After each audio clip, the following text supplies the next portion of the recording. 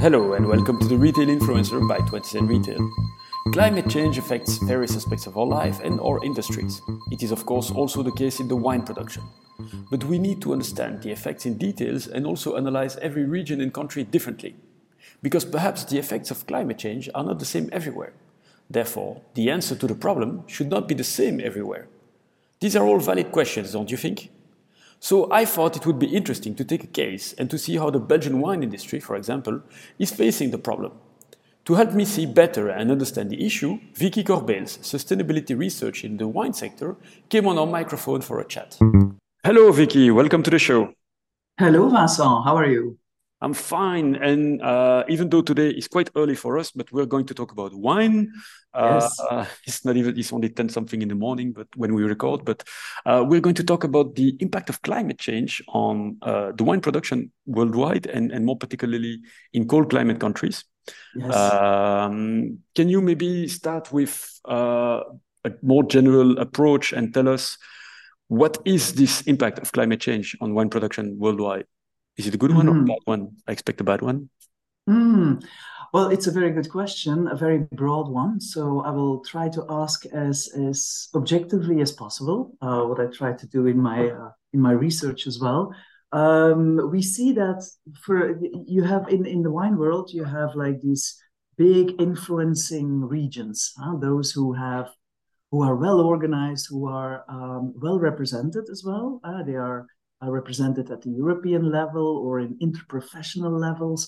And then we think about the big. I will try not to name them literally, but we immediately have some regions, wine regions, and wine countries in our minds when we talk about the traditional wine Exactly. regions. The traditional one I was about to say. So, yeah, Yes, yes, immediately. And I call them actually influencers. Now, my promoter doesn't like me to use the word influencers, but they're the ones. it's a good name. I like it because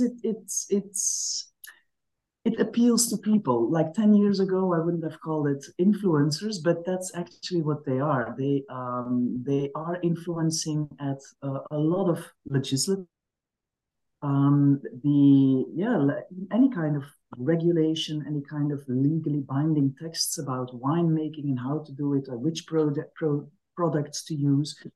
Now, these regions are often so well organized that they were, how to say it, they were lucky enough, so to say, to be able to grasp this idea and the results and the impact of climate change already decades ago.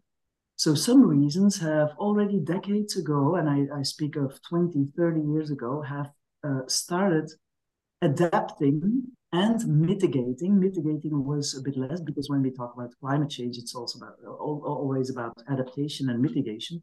But they have started to adapt their wine production schemes and schedules to this climate change. So this means that the old way of making wine, and this is a bit the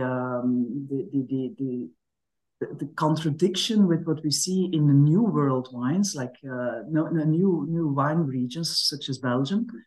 Often we see still a copy paste of these old practices of the old wine world, but they have been adapting to climate change for a long time, and this is what something that we need to get on the right track for the emerging wine regions as well. Now, what do we mean with climate change and the influence and the impact climate change? Well, when we speak about the traditional wine regions, we talk about this famous 45 northern hemisphere degree. This is where Bordeaux is at. This is where Napa Valley is at, the north of Italy. So it's always been considered as the most beneficial circumstances to make wine. Now, these areas are becoming extremely hot, are becoming extremely dangerous for wildfires, for example. And they have been, it's not, it's not a coincidence, but because of the pressure on these regions to continue to produce wines, because the whole world is drinking their wines, they have been using quite a lot of chemical pesticides and other fertilizers and everything. So not only do they see that the whole climate is changing, but they see that their ground, the soil they have planted their plants on the The vines, vineyards. the vineyards and the vines. It's high time. It has been high time for those regions to start looking for some more biodiversity and the restoration of some ecosystems in their vineyards. So that's just to name a few of these impacts of climate change. And because of climate change, not just we drink more wine because we are more thirsty because it's warmer, but we have new regions who arise. What's the impact for them actually? Because you just mentioned copy paste. Are they doing the copy paste, or they are a bit smarter in their development? I'm currently researching the case study, which is Belgian winemaking, and I must say that in most of the winemakers, I did a survey on this a few years ago, on the climate resilience of Belgian winemakers, and there were 104 winemakers replied to all of the questions, and those were more than 50 questions. So I was very happy with the results of that. But we see that most of the winemakers in Belgium, for example, they have took a course on how to make wine, winemaker, how to plant a vineyard, and so on. And in those curricula, it is about climate change. There is like no chapter.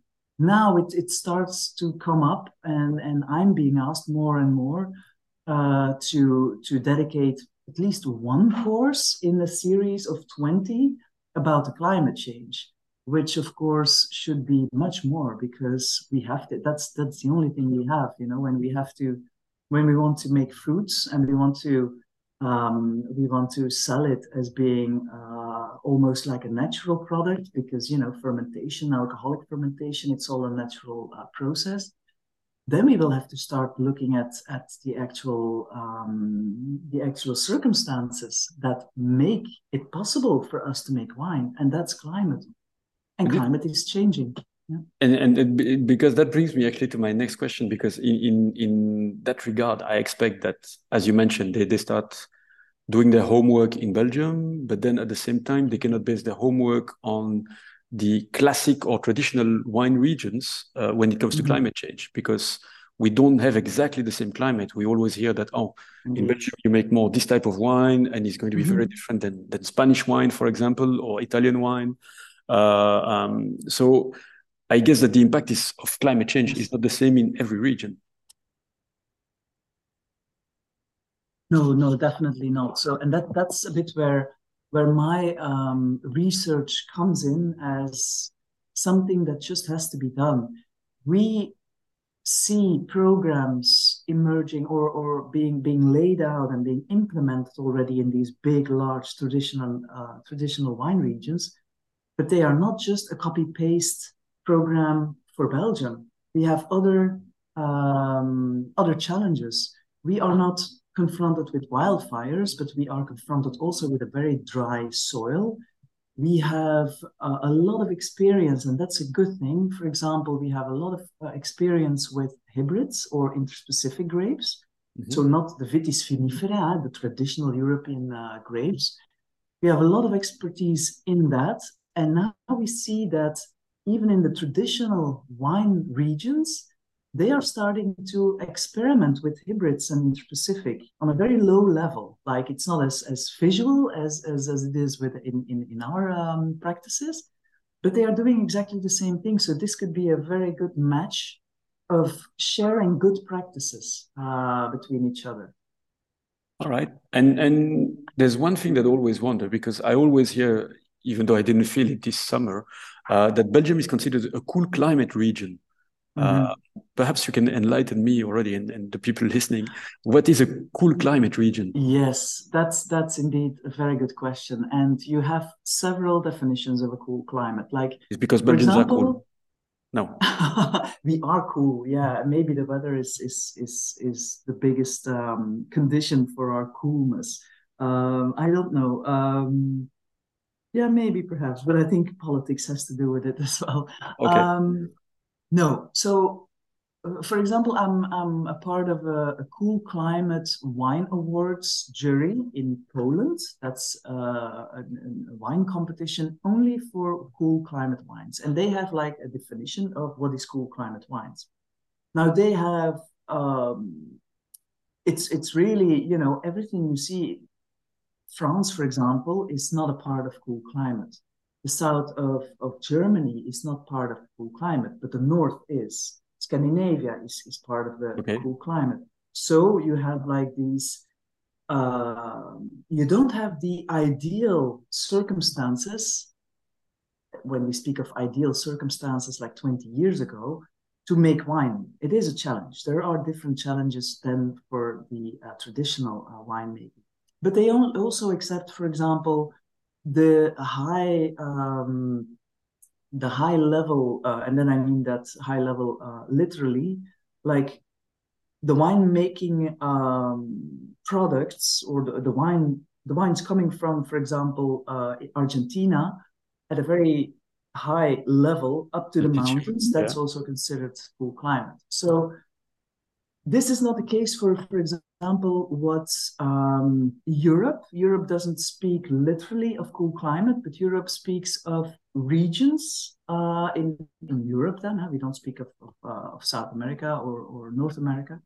But for Europe, for example, you have these regions where it is well defined in what cases that you can chaptalize. So that means that chaptaliser or chaptalize is to add sugar to your must, to the grape juice, in order to obtain a few degrees of 1 or 1.5, sometimes even more degrees of alcohol. Because the circumstances where you do your harvest do not allow to have a grape with enough sugar ripeness in it in order to make wine that will make like 10.5 degrees alcohol. And Okay. then you see, well, Belgium is definitely a part of that area where you can chaptalize like almost each year. Now, don't be mistaken, we are changing and we are going to a more moderate climate. So we will not remain cool climate. So we will not remain cool climate. So meaning that No. Belgium is not affected in the same way as other countries or neighboring countries. So it's quite a complicated question. But then at the same time, I expect that because at the beginning of this podcast, you mentioned that dealing with climate change is about adaptation and also mitigation. Are Belgians well represented when it comes to the answer to climate change? I'm very sorry, Vincent, but I was cut off No by worries. internet. I'm sorry. So your last question, you started it, and then it was So, as you mentioned, so Belgium is not affected the same way as the other regions or the other neighboring countries when it comes to climate change. But then you also mentioned that climate change and dealing with climate change is about adaptation and mitigation. When it comes to mitigation, I was wondering whether our vineyards and our winemakers are well represented with the authorities and the answer that needs to come to climate change. well, on the European level, there's already been a major step forward, namely to accept hybrid and interspecific clones, and not only for grape, but also for other crop, to accept that within the appellation structure. Because so far, you know, we all know appellations from cheese or meat or wine, you know, we know the appellations. And it was forbidden for tens of years to use another grape, in this case, for the wine, than a vitis vinifera. So that this Yeah. has been changed a few years ago. And then we as Belgians, we are very experienced, as I said before, in using these interspecific and these hybrid grapes. Now, what does that mean? It means that, and this also became very clear in the survey that I did 2 years ago, that was for a postgraduate that I did. It became very clear that the number of interventions with usually chemical agents for pesticides or herbicides or arachnicides or whatever, The number of interventions necessary with the vitis vinifera is double in doses and double in frequency. Whereas if you just use a hybrid or an interspecific, of course you have selected that grape in your vineyard because you want to do less interventions. You want to avoid to have a lot of these products not only on your fruits and on your plants, but also in the ground, in the soil. Obviously. And if you see that the reason why winemakers in Belgium specifically choose for interspecific or hybrid grapes, they say we want less interventions, and this has been proved to be absolutely correct and true in the practice. So this is a mitigation practice possibility because you avoid too much impact on your soil. You're gonna protect the climate from your actions. Actually, that's what mitigation is. If you want to see adaptation, mitigation, adaptation is really protecting yourself from the climate change, and mitigation is protecting the climate from your own actions. So that's a very good example for Belgian winemaking.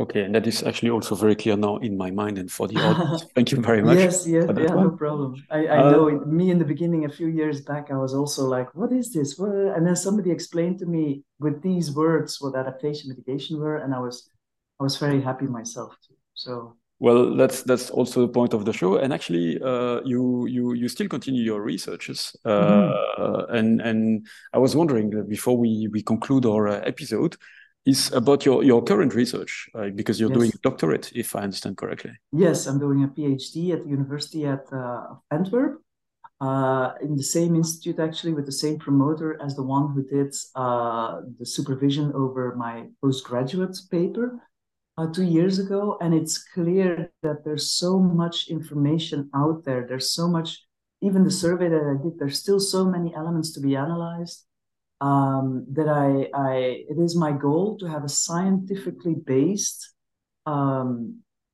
improvement trajectory in the environmental sustainability of Belgian wine production. Now that's a very long title, and of course it will be divided, if you want, in different lines. So the first line is I want to prove in how much the Belgian reality of making wine differs from the influencers. Because Okay. if one day we will have to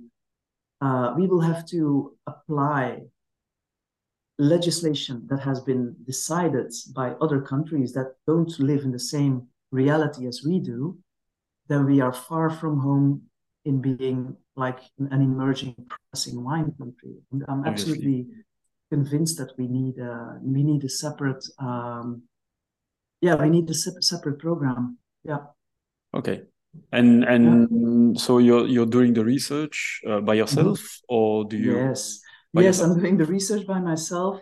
It actually it started as a joint initiative of a company, myself and the university, but the company backed out because, of course, it's a very expensive. Well, very that's really to see. Yeah, it's relative, but now I'm just paying for the PhD myself. My supervisor is trying to get some funding here and there. But if there's anyone in your show listening to our interesting words, our interesting discussion and conversation, perhaps they are most motivated to do some research specifically on their field, and that can be another industry like beer industry, distillation industry, whatever. It will all be compatible with what I'm trying to research. All right. Well, I feel that we could talk about climate change and all the impact on the wine industry all day. But we'll conclude our show with that appeal, actually, which is quite necessary, is more research done, and you're doing it right now. So if anyone wants to join you, I will put also the link to your website on the website when I'm going to publish this episode. First of all, I'm going to thank you for explaining to me very well in good words, simple words, the difference between mitigation, adaptation, what is the impact on the Belgian wine industry of climate change. So Vicky, thank you very much. Thank you for this opportunity, Vincent. There we go. That's all for today. Don't forget to check out 20centretail.com for more retail stories. Of course, till next time, enjoy the rest of your week and thank you for listening.